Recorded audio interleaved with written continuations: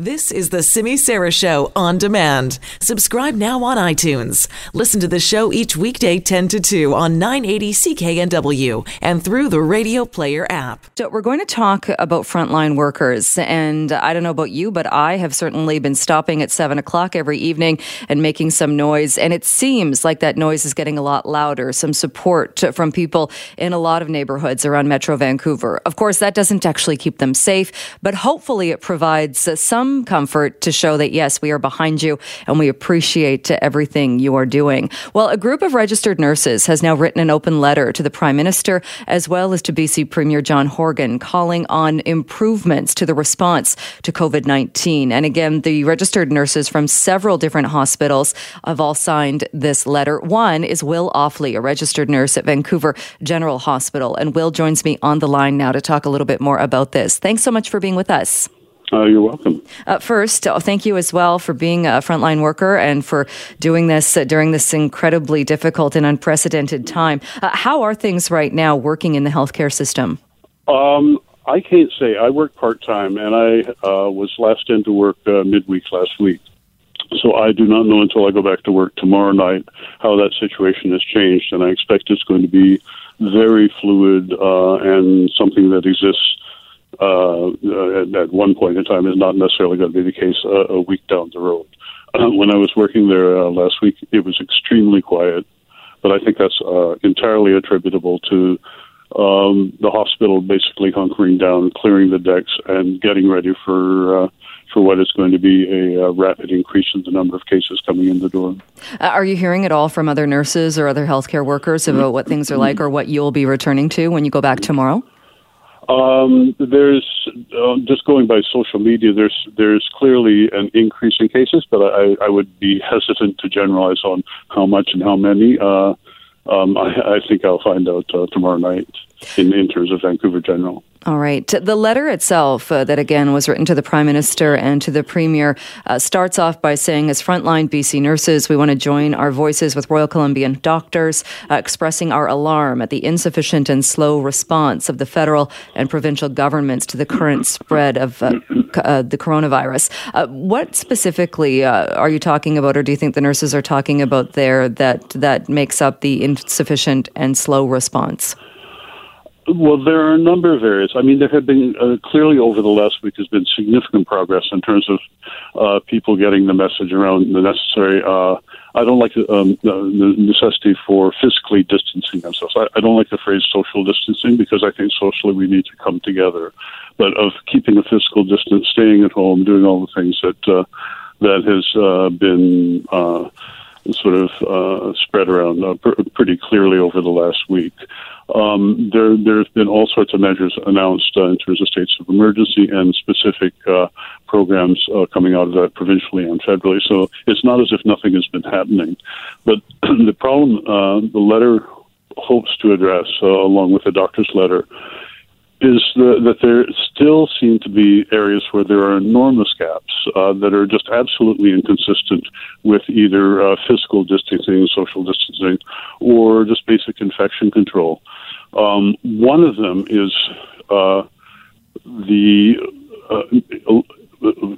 refusal to, or more likely the inability to, do mass testing, because all of the things we see basically are indeterminate figures. I mean, because until we get to a point where it's possible to do mass testing, and especially mass testing of clusters or outbreaks, there's no way of having a precise idea how rapidly it's spreading, where it's spreading, and what the rate of increase is. So I don't know whether that's a lack of viral swabs. I don't know if that's a lack of lab testing capacity. I don't know specifically what's being done to address those two big gaps. But that's one very important point that certainly needs to be clarified and to be worked on. At this point, I would imagine, because we've seen in the health authorities, at least Vancouver Coastal Health has stopped all visitors unless it's an exceptional case of, say, coming into, say, if somebody's at end of life.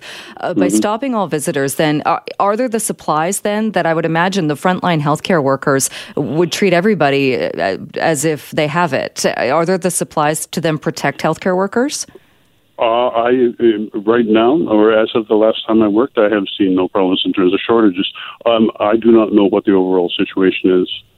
So certainly looking at the situation in the States, if this thing ramps up as much as it certainly seems still to have the possibility of doing, then that is going to be a very real concern. And that's for us on the front line, that's one of the biggest concerns is, are there going to be enough masks? Are there going to be enough N95s? Are there going to be enough isolation gowns? Are there going to be enough ventilators? We don't really know what sort of reserves there are, and those are going to be critical to being able to both deal with the situation and to deal with it safely. The letter goes on to say that it calls for a mandatory shutdown of every workplace except those deemed essential. We have seen that in other provinces. It varies from province to province what businesses are on that list and what aren't. Would you like to see then businesses, again, us to follow the lead of the provinces that have done that? Absolutely, and that's one of the areas that should be mandatory. I mean, you look at the way the economy of British Columbia is structured. There are areas that are clearly at extremely high risk for being sort of vectors where the disease can be transmitted, not just to their community, but all over the place, and particularly construction camps, like whether it's Kitimat, whether it's Coastal GasLink, whether it's Trans Mountain, whether it's the Teck coal mines up in the interior. These have hundreds and hundreds and hundreds of mostly transient workers who will come in, work for 10 days, 14 days, and then fly back to their communities, which may be in BC or maybe elsewhere in Canada. And it's just a situation that's right. I mean, it's sort of like a cruise ship, but with people rotating in and out on a biweekly basis.